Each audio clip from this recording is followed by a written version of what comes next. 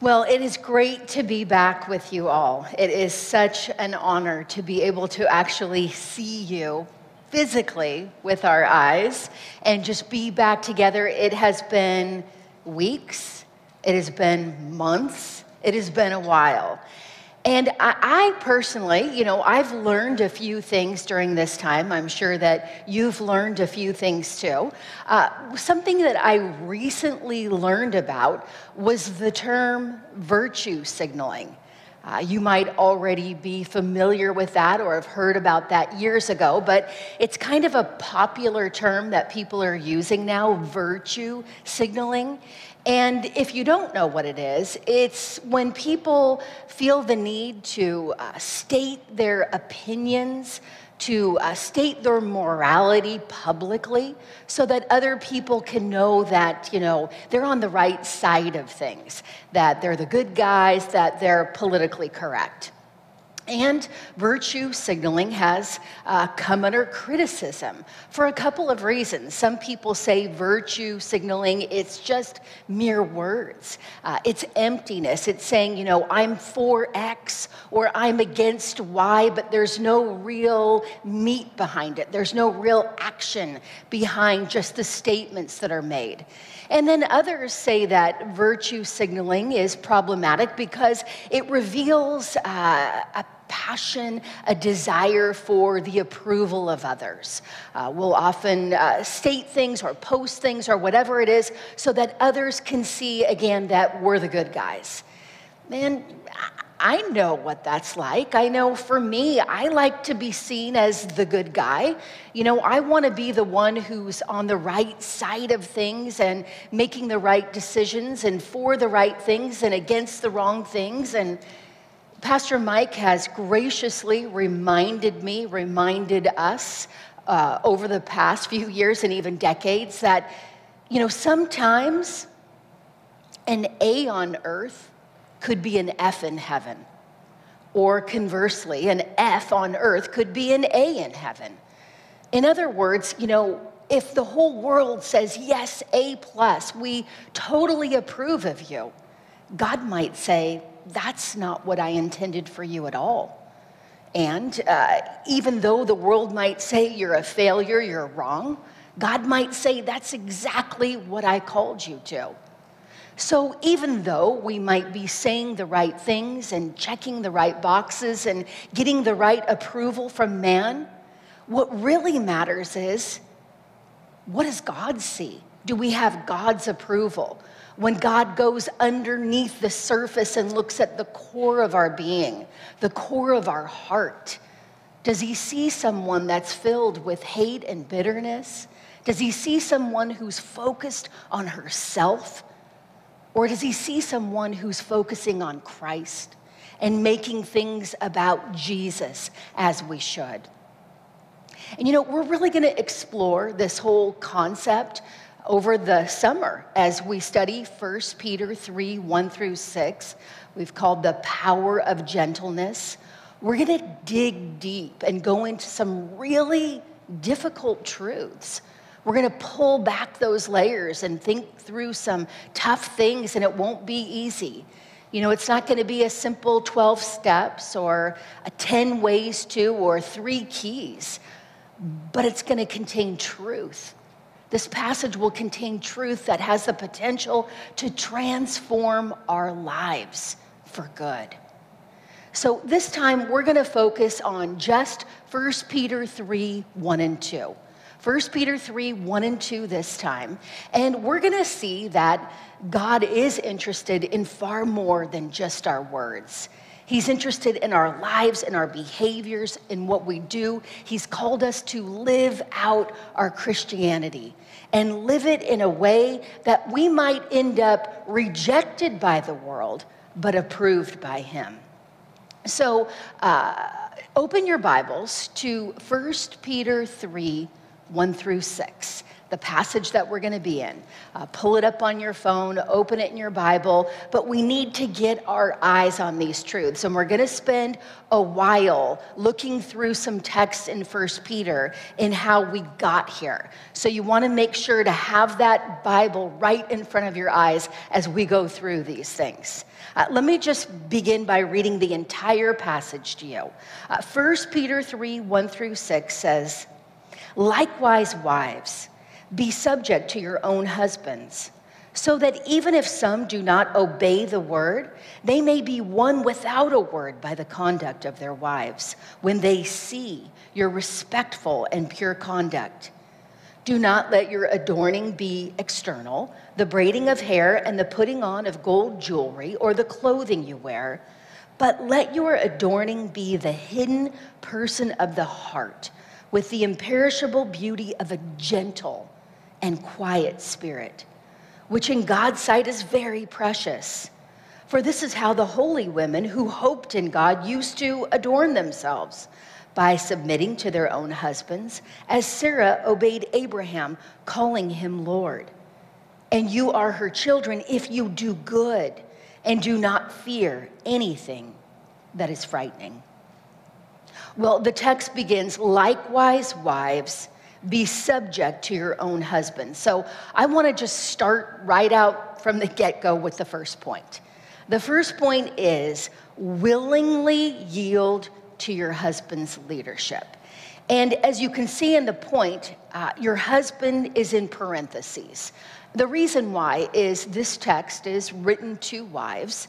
It's written to women, but we know it's written to wives because it talks about their husbands. And yet, there are principles here that can apply to all women, regardless of whether you're currently married or not.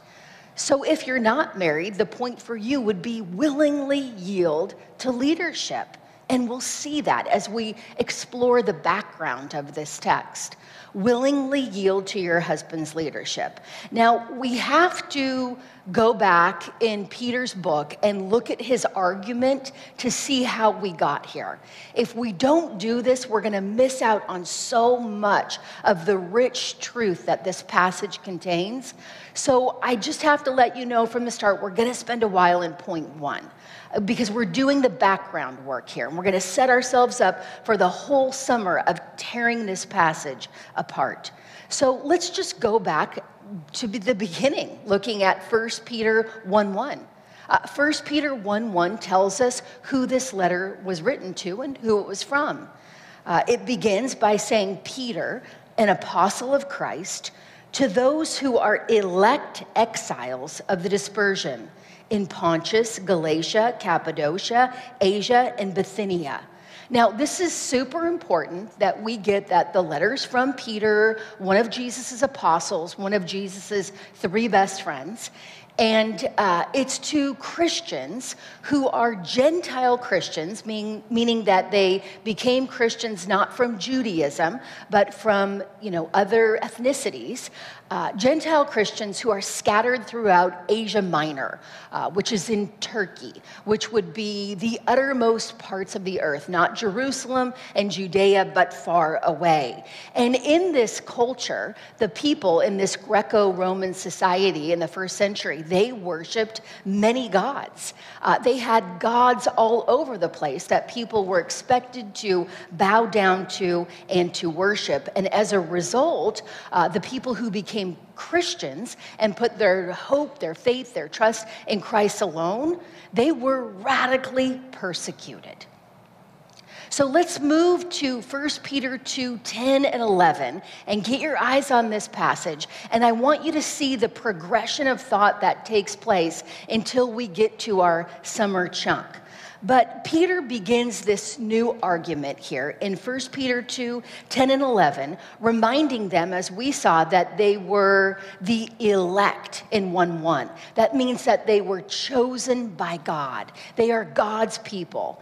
And he says here in 1 Peter 2:10, "Once you were not a people, but now you are God's people. Once you had not received mercy, but now you have received mercy. So you are the elect. You have become God's kids, even though you weren't of the Jewish faith. And then he tells them, because they're God's kids, in verse 11, beloved, I urge you, as sojourners and exiles, to abstain from the passions of the flesh, which wage war against your soul. So he's setting them up, identifying who they are. He's telling them that they're the elect, that they're God's people, they're Christians. And he says in verse 11, you are sojourners and you are exiles.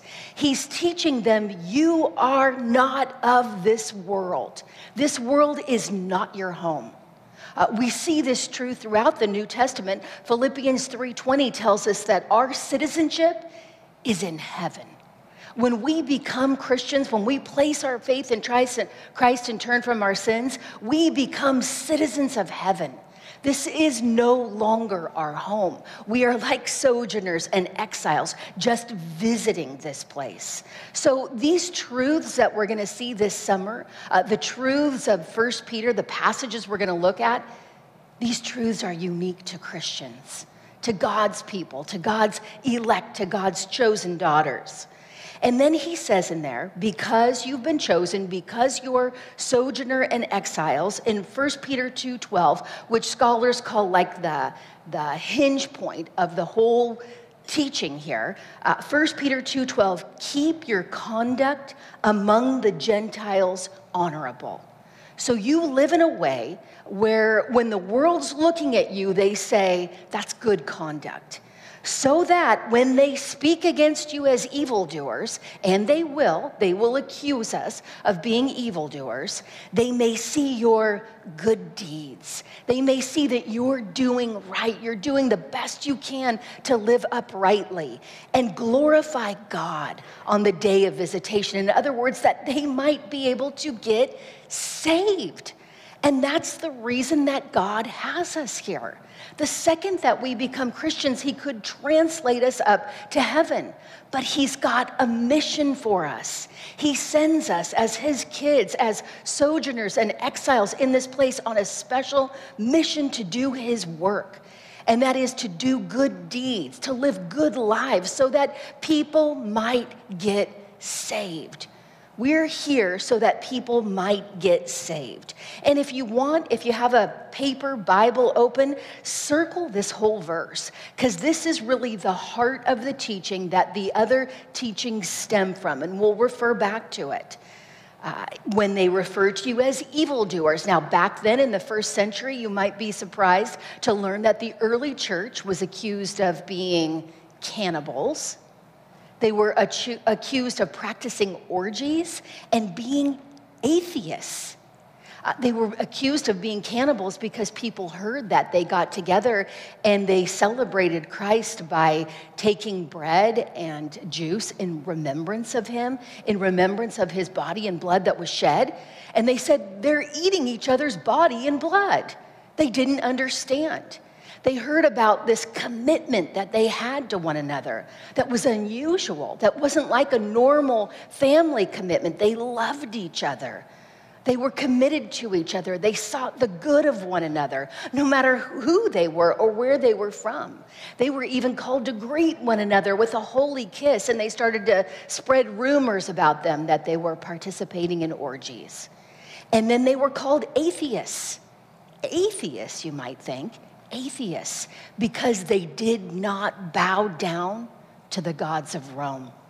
They rejected the gods of Rome, and so they were called atheists. They were hated and despised. And you know what? We can be hated and despised too in our culture, can't we? We can be called self-righteous. We can be called narrow-minded. We can be called judgmental. We can be seen as people who try to ruin everybody's fun, people who are hypocritical. The world accuses us of being evildoers as well. So what's the solution? Remember, 1 Peter 2:12 said the solution is live your life in a way that you are living a righteous life, doing good deeds, so that when they see you, when they see your behavior, they'll be silenced. And some will get saved. So we might say, okay, that's great. Then what specifically do we do? And Peter reveals that. He reveals that to different groups or different categories of people. And the first one that he begins with is in 1 Peter 2, 13 through 17. The following verses here. He says, be subject for the Lord's sake to every human institution. Now this is to all Christians. 1 Peter 2, 13 through 17. If you want to do these good deeds, if you want to win people to Christ as we should, be subject for the Lord's sake to every human institution, whether it be the emperor as supreme or to governors as sent by him to punish those who do evil and to praise those who do good. For this is the will of God, that by doing good, your good deeds, you put to silence the ignorance of foolish people. Live as people who are free. You're free in Christ. You're citizens of heaven, but you've been sent on a mission. Not using your freedom as a cover-up for evil, but living as servants or slaves of God. Honor everyone. Love the brotherhood. Fear God. Honor the emperor. So again, we are citizens of heaven, we are free, but we've been sent on a mission.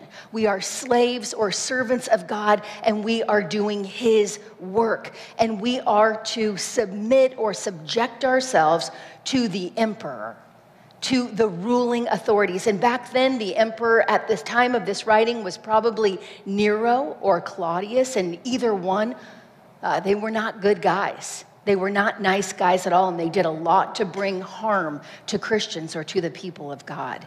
And yet, if you go back to 2:13 and you even want to circle it, because we're going to see this thought process developed, be subject for the Lord's sake. Be subject to. Circle that. That's the Greek word hupotasso. Hupo means under, tasso is to line yourself up underneath. Line yourself up underneath the governing authorities is what God is teaching us here. So we want to hupotasso, arrange ourselves underneath their leadership. And then we see the same thing. In 1 Peter 2, 18 through 20, we see another group addressed. He says, servants, be subject to. There's that hupotasso again. Be subject to your masters with all respect, not only the good and gentle, but also the unjust.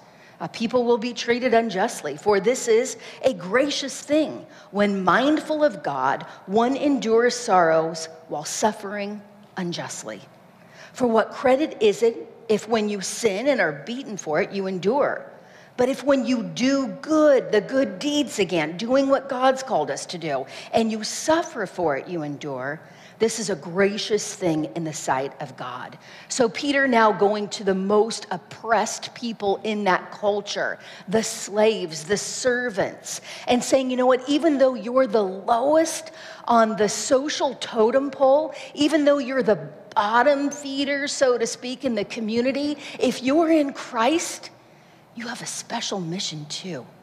You're not a citizen of this earth either. You're a citizen of heaven. You're God's kid, and you have a mission, you have a purpose, you have a reason for being here. Now, some people were poor. Again, this was usually an economic thing. People were poor, and so they would put themselves in a place of servanthood or slavery in order to meet their financial needs. They chose to get into this, and they could choose to get out of that. We see it in 1 Corinthians 7:21, if you want to just jot that down. 1 Corinthians 7:21, where Paul says, hey, were you a bondservant? Were you a slave when you were called? Don't be concerned about it. Don't freak out about it. But if you can gain your freedom, avail yourself of the opportunity. Hey, if you have the opportunity to get out of that, that would be great. You can get out of that. But, don't be primarily concerned about that because you're on a mission. God's got something for you. And then there were people who were enslaved by others, not by their free choice. We see that way back in the beginning. In the very first book of the Bible, Genesis 37-50, we see Joseph, this young Hebrew man who was sold into slavery by his brothers. And God never approves of that. That is unjust, that is wrong, and God never gives the thumbs up to someone kidnapping someone and selling them into slavery. There's no way that God would say that that's right, but he would say, even if you're at the lowest place in the economic totem pole, if you belong to Christ, no matter what injustices you incur in this life, God sees and God will reward you for every single injustice that you incur in this life. And so if we look back at 1 Peter 2:18, there's that word again, servants, be subject to. Circle that, hupotasso. Line yourself underneath your boss or your master. Align yourself underneath them because we're on a mission from God and he has a plan for our life. And then he gives us this great example. In case we're confused, in case we don't understand what he's talking about, he gives this great example, and you can, put a box around this if you want, or write that 1 Peter 2:21-23 is our example. Even write example and put a line to these 3 verses. It says, for to this you have been called, because Christ also suffered for you, leaving you an example. Here's your example, so that you might follow in his steps. He committed no sin, neither was deceit found in his mouth. He did nothing wrong. When he was reviled, he didn't revile in return. When he suffered, he didn't threaten, but he continued entrusting himself to him who judges justly. Jesus, God who took on human flesh. He knew that God would judge all sin. He knew that no one is going to get away with any injustice, that God will judge all wrongdoing and all injustice, that every single sin will be judged either in hell or on the cross. And Jesus knew that, and he was able to go on even suffering unjustly because he knew that one day God would make everything right and no one would get away with anything. And that's why passages like Romans 12:19 tell us to never avenge ourselves, not to get our own vengeance, because God is going to take care of this. And again, this is for Christians. This is a uniquely Christian response to unjust suffering, because this is not our home. This is not it for us. We're on a mission. God has an assignment for us, and we need to respond differently than the world. That word there that's translated as example, it's a neat Greek word. It also has that prefix hupo. It's hupogrammos, and it described a template that was used at the time, a template with the letters of the alphabet on it. And children would take this template and they would place a piece of paper, so to speak, over that template, and they would trace the letters of the alphabet, learning to draw the alphabet, learning to follow that pattern and mark out those lines and shapes so clearly that they could draw the alphabet. And that's the same thing that Christ is for us. He's our template. And we take our lives like that paper and we put it over the template and we learn to follow his patterns. We learn to draw so that we look like he looked. That's what we're all called to do. And then in verses 24 and 25, it gives us the purpose of following Jesus' life. The purpose here, if you want to mark this as the purpose, in 24 and 25, it says, he bore our sins in his body on the tree that we might die to sin and live to righteousness. He saved us so that we could do good deeds again, die to sin, live to righteousness. By his wounds we've been healed. We were straying like sheep, but now we've returned to the shepherd and overseer of our souls. And then we go to the next group in 1 Peter 3:1, our summer passage, right? Likewise, wives, be subject to your own husbands. So now he speaks to wives, citizens, servants, and wives. Same Greek word there, be subject to. We have a special mission.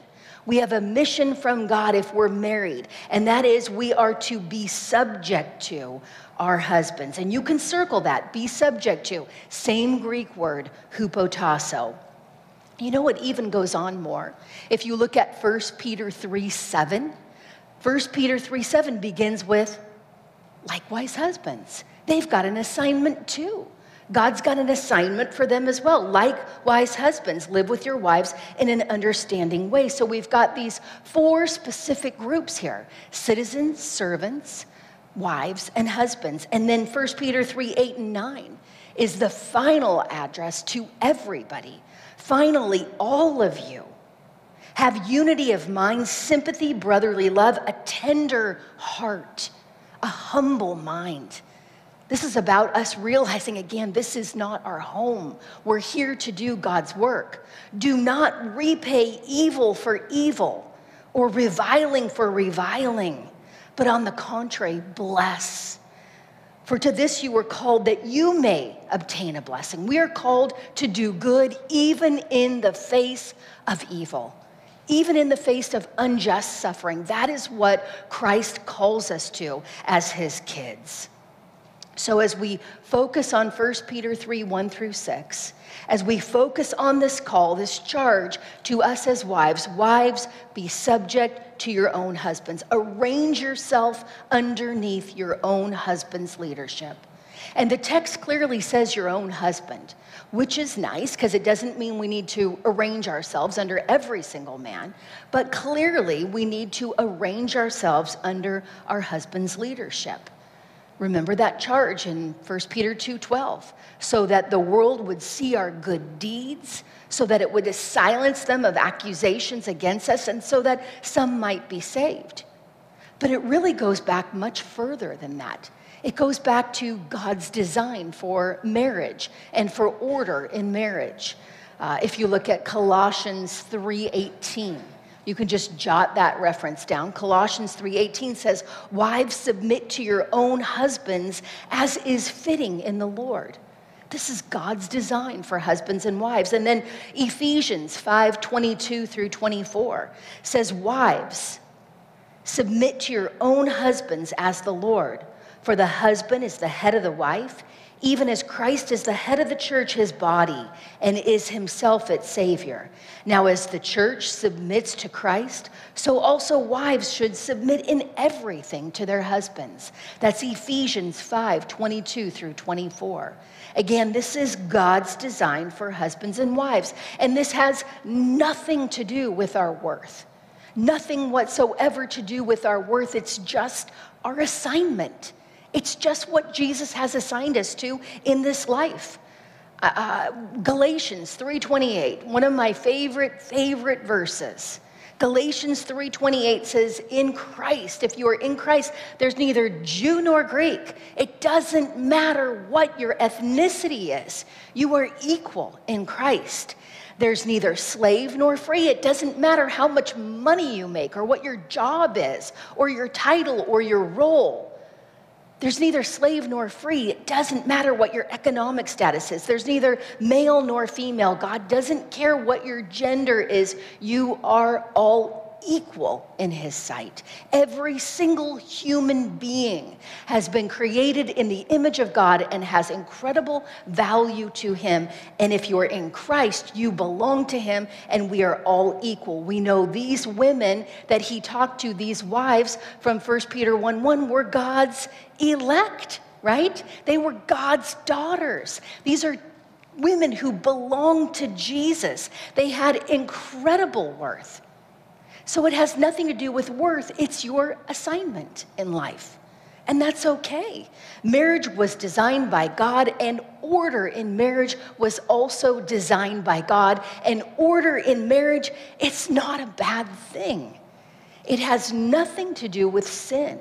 It's not bad at all to have order or authority or structures in life. There's an interesting verse in 1 Corinthians 11:3. And you might want to jot this one down and look it up later, but 1 Corinthians 11:3 says, I want you to understand, so understand this, the head of every man is Christ. The head of a wife is her husband, and the head of Christ is God. The head of Christ is God. Yes, the head of Christ is God. Jesus is God. And yet within the Trinity, there's order. They're equal, just like we're all equal in the sight of God. The Father, Son, and the Spirit are equal, and yet they have different assignments or different roles, and that's okay. It has nothing to do with sin. It's just order for the sake of things functioning right. And you might say, well, you keep saying it has nothing to do with sin, but isn't submission or being subject to our husbands part of the curse that was placed on Eve? Isn't that what Genesis says? No, actually, if you look at Genesis 3:16, where the curse was given to Eve for her disobedience, Genesis 3:16 says, to the woman he said, I will multiply your pain in childbearing. In pain you shall bring forth children. Okay, if we've had kids, we know that one. Then it says, your desire shall be contrary to your husband, but he shall rule over you. You will subject yourself or submit yourself to your husband, but you know what? It's going to be hard now because of the curse. So it's not like the submission is the curse, but the fact that it's hard is part of the curse. And we see the same thing in God's pronouncement to Adam. He told him, now you're going to work by the sweat of your brow. The ground is going to produce thorns and thistles for you. This is going to be hard now. Adam worked before he sinned. There's nothing wrong with work, but work became hard. There's nothing wrong with order in relationships, but now it's going to become hard for us. And even though it may go against our desires, and it often does, God says if you're a wife, he wants you to subject yourself, to submit to line up underneath the desires of your husbands for the sake of order. That's just what he's called us to. There's a kind of a neat illustration of this that I read about a man who was hiking in these cliffs. He was hiking in these cliffs, a very rocky area, not a lot of plants or anything, and there were these narrow ledges in the cliffs that you could just barely walk on. I mean, think of a narrow ledge where you can just barely get your feet on there. And if you move too far to the right or the left, you'll be off the cliff. And he said he saw this mountain goat going up this very narrow ledge, and the mountain goat had just enough room for his feet. And as he was watching, he said he saw another mountain goat coming down the same ledge, and he had just enough room for his feet. And he said the two mountain goats got to a place where they met, and they just locked eye to eye. There was nothing they could do. I mean, they weren't able to travel backwards the way that we can. They wouldn't be able to turn around. There was nothing they could do. They were at a standstill. And then he said, as he watched this incredibly unique, neat thing happened, he said the mountain goat that was on its way up suddenly got down on its stomach and laid itself down on that narrow ridge. And the mountain goat that was going down literally stepped over him. And the two got up and went on their own way. I mean, what a neat picture of putting yourself underneath somebody else for the sake of both lives, right? Both are spared. It's just order so that things will function right. You arrange yourself underneath. And you might think right now, I'm still not feeling it. I mean, the whole mountain goat thing's really cute, but I ain't doing that. I'm not going to get my stomach down in the dirt and let my husband walk right over me. Well, you know what? Think about this. As Christians, this is what we've all been called to. I mean, think about Philippians 2, 5 through 8. Philippians 2, 5 through 8 says, have this mindset. Okay, this is the way that we're supposed to be thinking. And the mindset, the example again, is Jesus. Jesus, who was God. I mean, you can't get any higher than God, right? Jesus was God, and he took on human flesh, and he was found as a human being. So he lowered himself to take on human flesh for our sake. And then the text goes on, says not only was he found as a human, he took on the form of a servant or a slave.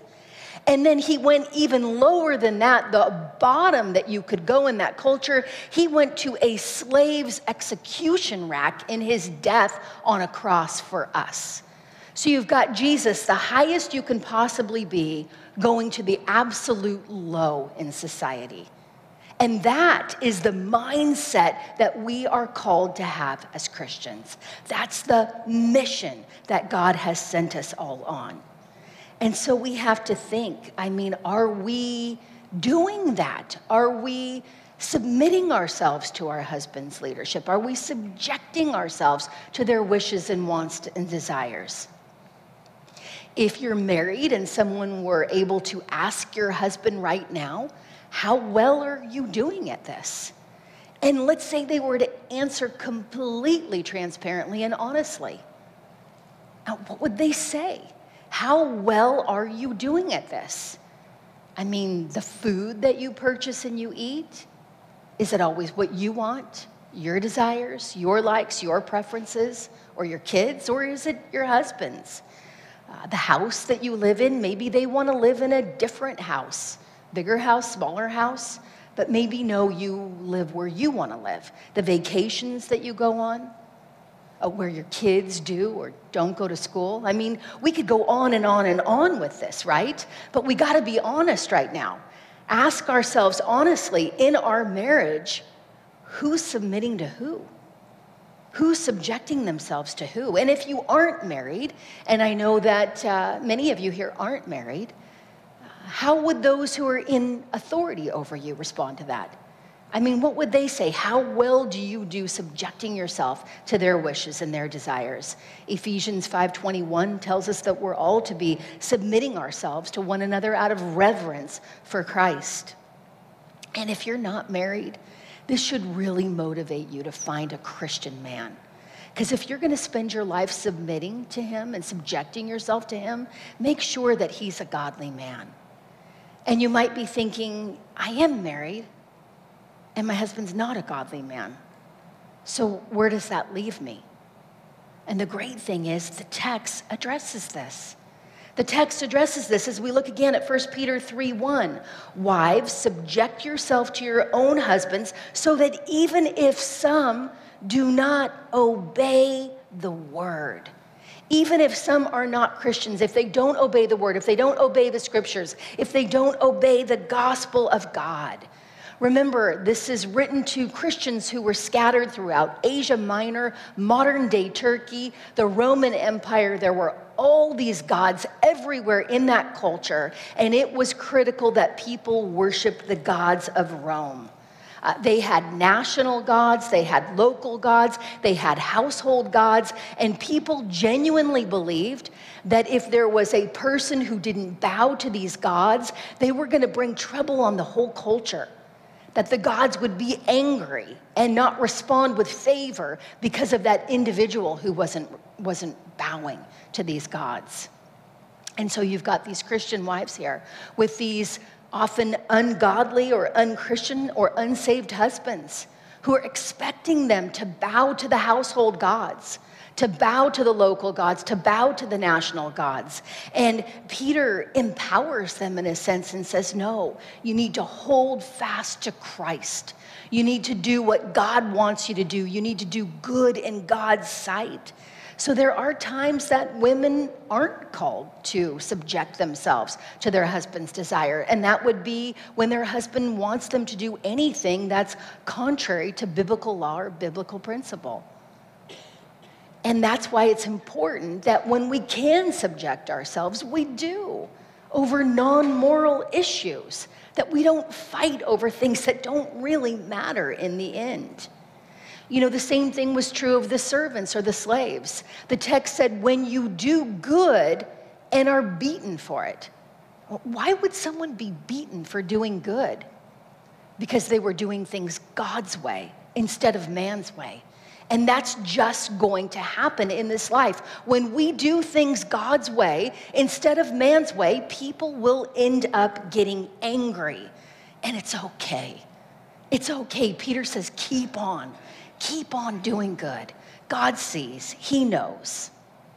Look at 1 Peter 3:14. Even if you should suffer for righteousness' sake, you will be blessed. Have no fear of them, nor be troubled. Christian suffering is never without purpose. One day, God will make everything up to us. In the end, it will all be made right. And so the passage says, be subject to your own husbands, so that even the ones who do not obey the word, who aren't Christians, who don't live according to God's laws and God's principles, might be won, might end up being saved. And that's so mind-blowing if you think about it. In that culture, a wife was never allowed to worship a god other than her husband's God. And Peter's saying, not only is that true, but I want you to win your husband over to Christ.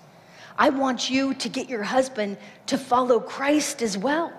And so how does he say that we do that? We do that without a word. That's what the text says, without a word.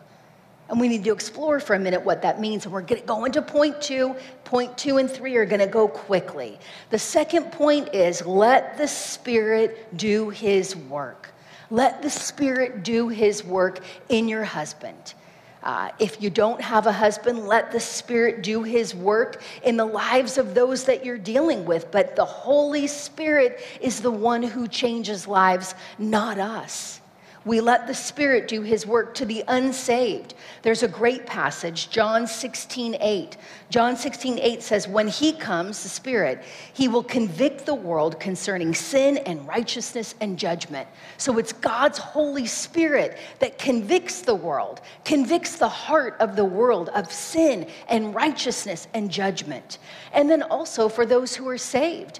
I mean, think about passages like Galatians 5 that talks about the fruit of the Spirit, beginning in verse 15 or 16 and wrapping up in verse 25, talking about following the Spirit, being led by the Spirit, keeping in step with the Spirit. It's God's Holy Spirit that makes changes in people's lives. So we have to ask, are we expecting our husbands to be led by the Spirit or by us, right? We've got to let the Spirit do his work, because we can nag and nag and nag and force him to do what we want. But you know what happens if you pressure and nag and pressure and nag and pressure and nag? You might get him to do what you want, but after time, it fizzles away because it wasn't from God's Holy Spirit. God's Holy Spirit reworks a person from the inside out and makes those changes from the inside out, makes changes that are real and that last and are good. I remember hearing a Christian couple that was talking about their experience. They were a Christian couple who served in their church, and the wife liked to have these discussions with her husband. And the husband said he hated the discussions.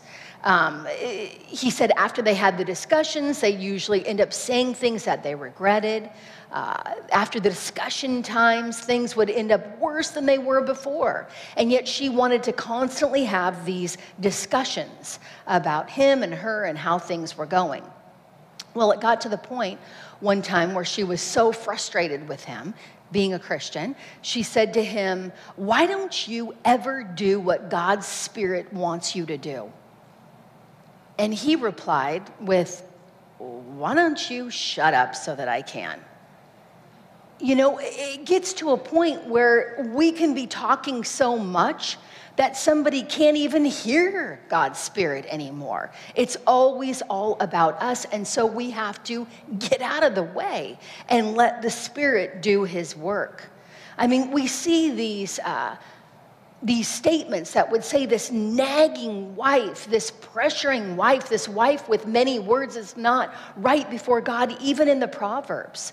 Proverbs 27:15 says that a continual dripping on a rainy day and a quarrelsome wife are alike. You know, that dripping, you're trying to sleep at night, it's raining, you keep hearing that dripping coming from the side of your house, it's hard to sleep. This is what it's like for a man who has a quarrelsome or a wordy wife. What about Proverbs 25:24? And that's an easy one to remember, 25:24. It says it's better to live in a corner of a housetop than in a house shared with a quarrelsome wife. Now, back then, the housetops were to shelter people from the rain, from the wind, from the sand, from the elements. And this passage is saying, you know what? Better to get out of all of that good protection and be sitting there alone on the corner of your housetop than to be underneath that roof with a quarrelsome wife, a wife who's constantly pushing and pressuring and nagging. Now, does that mean we never talk? No, not at all. Our husbands are our friends. We talk to our friends. We have dialogues and discussions. We share our opinions. We even can get passionate about our opinions. But it means that when we want to change them, we don't do it by constant nagging and constant words. I mean, if they're unsaved, we've got to share the gospel with them, right? But we don't keep pressuring and pressuring with those nagging words. And there are ways that we can work with God's Spirit rather than against God's Spirit. There are lots of ways that we can work with the Spirit of God. The first should be obvious. We can be praying for our husbands, right? I mean, if you're praying them, you pray that God's Spirit would do his work. If he's not saved, that God would convict him concerning sin and righteousness and judgment, and that if he is, that God would bear the fruits of the Spirit in his life. We affirm them when we see them doing things that are moving towards godliness, saved or unsaved. You know, I saw when you read the Bible the other day, or I saw when you taught our kids about Scripture. I saw when you went to church or whatever, and that was good. I so appreciate that. Thank you for doing that. We have to be selfless. This isn't about us. Our mission is to get people saved, even if it's our husband. And so let's say that our husband says, I need to go back to church, or I want to go to church, or I want to meet with these Christian men, or I want to do partners or something. We don't say, oh, that's the day I wanted you to do all these chores around the house. No, you be selfless. You work in a way so that it will be a good catalyst to him seeking God and getting more right with God. Be humble. Be teachable, be humble. If he comes along and corrects you, corrects your thinking, corrects your theology, corrects even your cooking, be humble. Receive the correction, receive the teaching and the instruction without bristling up and getting angry. Be interested in him. Get interested in his life. It makes such a big difference. Get interested in his life. If he's interested in motorcycles, get interested in motorcycles. Not because you're interested in motorcycles, but because you're interested in him, right? So if you get interested in the things that he's interested in, then you're interested in him, and that's what we need to do. We also need to be hopeful. And that hopefulness keeps us from being crushed and despondent and despairing when things don't go the way we want. And they won't. There'll be lots of times that they just don't work out the way that we want, but we've got to remain hopeful without being crushed. And the purpose is so that he may be won, so that he may be gained for the kingdom of God without a word, as the text says, by the conduct of the wives. The goal is to win him for Christ. And that word there translated as win, it's used in 1 Corinthians 9:19 through 22, 5 times. 5 times that same Greek word for win. And it's so neat to see what Paul says here when he uses the word. 1 Corinthians 9:19 through 22. He says, for though I am free from all, that's the same thing we've been learning, right? We're free in Christ. I have made myself a servant, a slave to all, that I might win them. That's what we're called to do, to win our husbands, to win the world. To the Jews, I became a Jew to win Jews. And then he goes on to those who are under the law. I became as one under the law to win them. He says to those outside the law, I became as one outside the law in order to win them.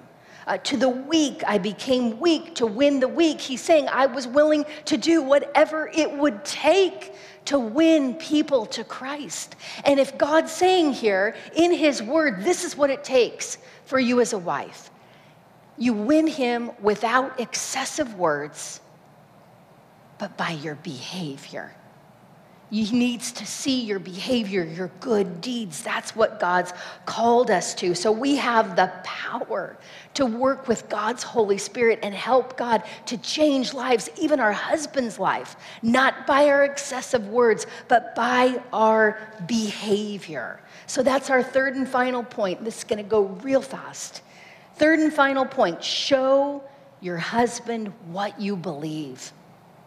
Show your husband what you believe. And if you want, you can take your husband out of there and just say, show whomever what you believe, whoever you're working with. Let them see it through your actions, through your deeds, through the way that you live, through your conduct. The text says there in 1 Peter 3, 1 and 2, they may be won without a word by the conduct, by your behavior, by what you do.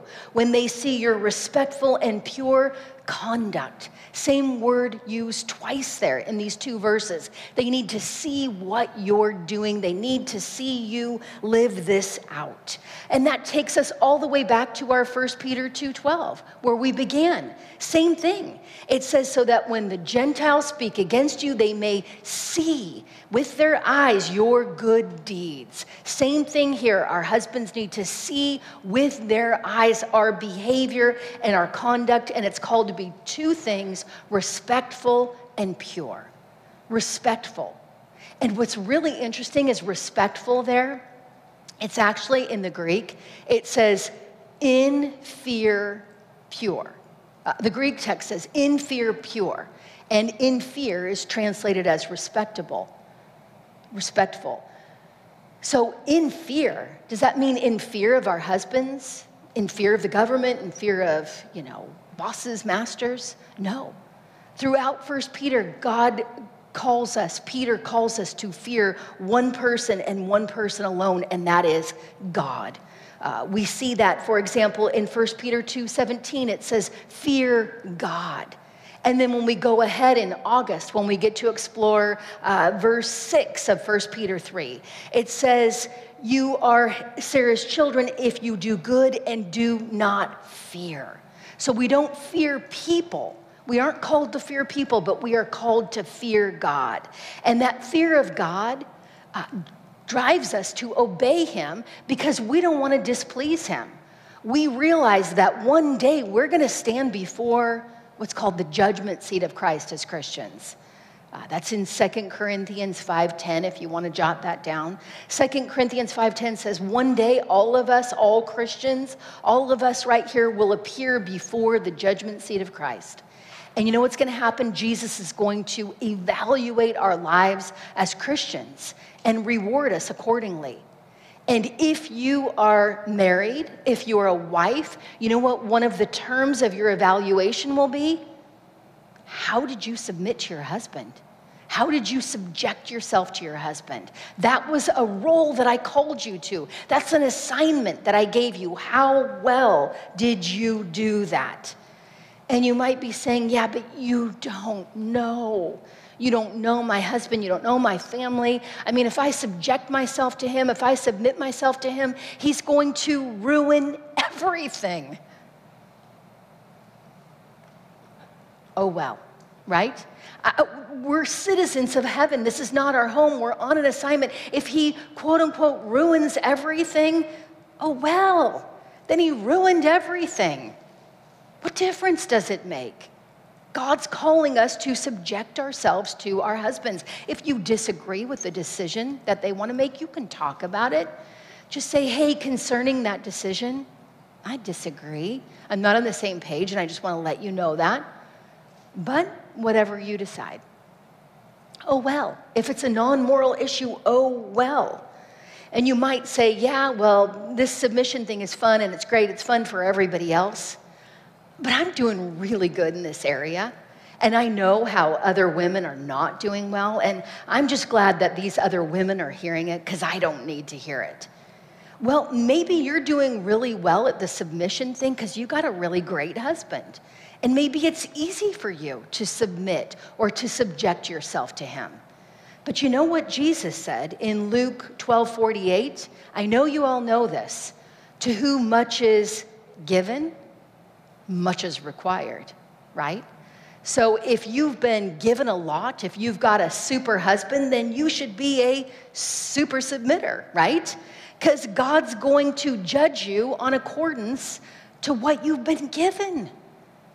And so we need to excel in these things. We need to do great on these things. And you might say, but you don't know me. You don't know the way I am, the way that I'm wired. I mean, I'm Italian. It's not going to work. Trust me. It's not going to work when we stand before the judgment seat of Christ. No. If we're married, God calls us to submit ourselves to our husbands without a word and to live this stuff out, knowing that we will be judged on this. And then he says the pure there. The pure simply means without any moral defect. Absolutely pure, no moral defect. We're not putting our trust in the wrong things. We're not putting our trust in money. We're not putting our trust in our health or in our jobs or in our reputation or in our children or any of those things. You might say, well, I'm not. I don't think. I don't know. How do I know? How do you know? Wait and see when one of those gets interrupted, how you respond. I mean, when money becomes a challenge, or you might have health problems, or problems with your kids, or problems with your reputation, or whatever it is. If when things become problematic, you crumble and implode and fall apart, it can reveal that you're basically saying Christ is not enough. I mean, Christ is just not enough for you. He's not sufficient for you. Because when these things are taken away, you just fall apart. You're despairing and disparaging, and your husband's watching you, and especially if he's a non-believer, watching you thinking you're really no different than everybody else. And that's what the world might think too when they watch us. If we fall apart at the same things they fall apart about, they look at us and say, how are you guys any different? And you're telling me that Christ is sufficient, Christ is enough, and yet he's not enough for you. We know that's not true. We know that's not true. And so we've got to work to live this out. God graces us with this power to change lives without a word, but by our behavior. And we're going to keep exploring that all summer, this power of gentleness. So at this point, just based on verses 1 and 2, we can kind of define gentleness as a willingness to yield, subjecting ourselves to, right? Willingness to yield without excessive words. It's motivated by the fear and the purity. So motivated by a fear of displeasing God and pure devotion to Christ. So just based on 1 and 2, again, gentleness, a willingness to yield without excessive words, motivated by fear of displeasing God and pure devotion to Christ. You might have heard of Lee Strobel before. He used to be a reporter for the Washington Post. He called himself an atheist. He was married to his wife, Leslie, and he talks about a time that his wife, Leslie, came home and announced that she had become a Christian. He said he was devastated. He thought, oh no, who have I married? I mean, what is this going to be like? This is going to be a total drag. And he said, instead, I was pleasantly surprised, even fascinated.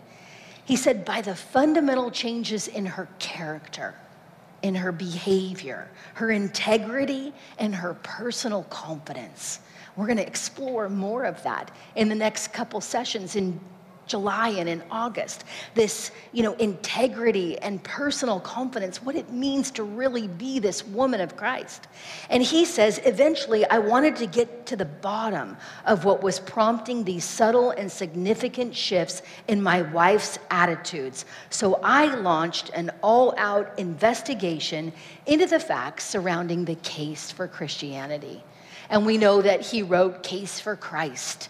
He's written case for everything, right? Case for Easter, case for the resurrection, case for everything out there that has to do with a Christian doctrine by now.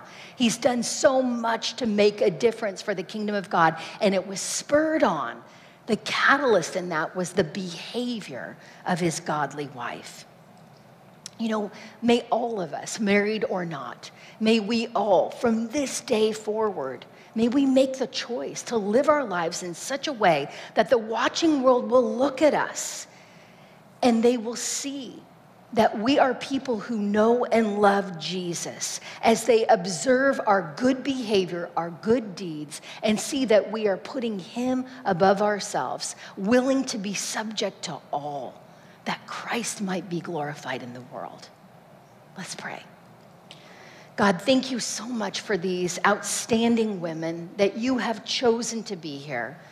God, your elect Christian women. God, what an honor to be here with them. God, I pray that you would help us all, if we're married, to subject ourselves to our husbands, to their wishes and their desires, Lord God, to do so joyfully, knowing that we're completing the assignment that you've given us, Lord. God, if we're not married, and even if we are married too, that we would subject ourselves to all the authorities in our lives, that we wouldn't see it as a bad and terrible and horrific thing, but that we would see it's a joy again and an honor to be able to fulfill our assignment in life. God, I pray that you would help us not to use excessive words, that we would be people who talk and dialogue and discuss and laugh and share opinions, but not to be people who nag and pressure anyone, Lord. God, I pray that your Holy Spirit would do his work in the lives of those that we care so much for, Lord. And I pray, God, that they would see you through our behavior. God, help us to live those respectful lives that are fearful of the coming judgment in a good and healthy way, and that we would live lives, Lord, that are pure, that our devotion to Christ would be so pure that people would see that our hope, our sufficiency is in Christ alone. God, again, thank you so much for everything. Thanks for letting us come back again, Lord. We pray all these things in Jesus' name. Amen.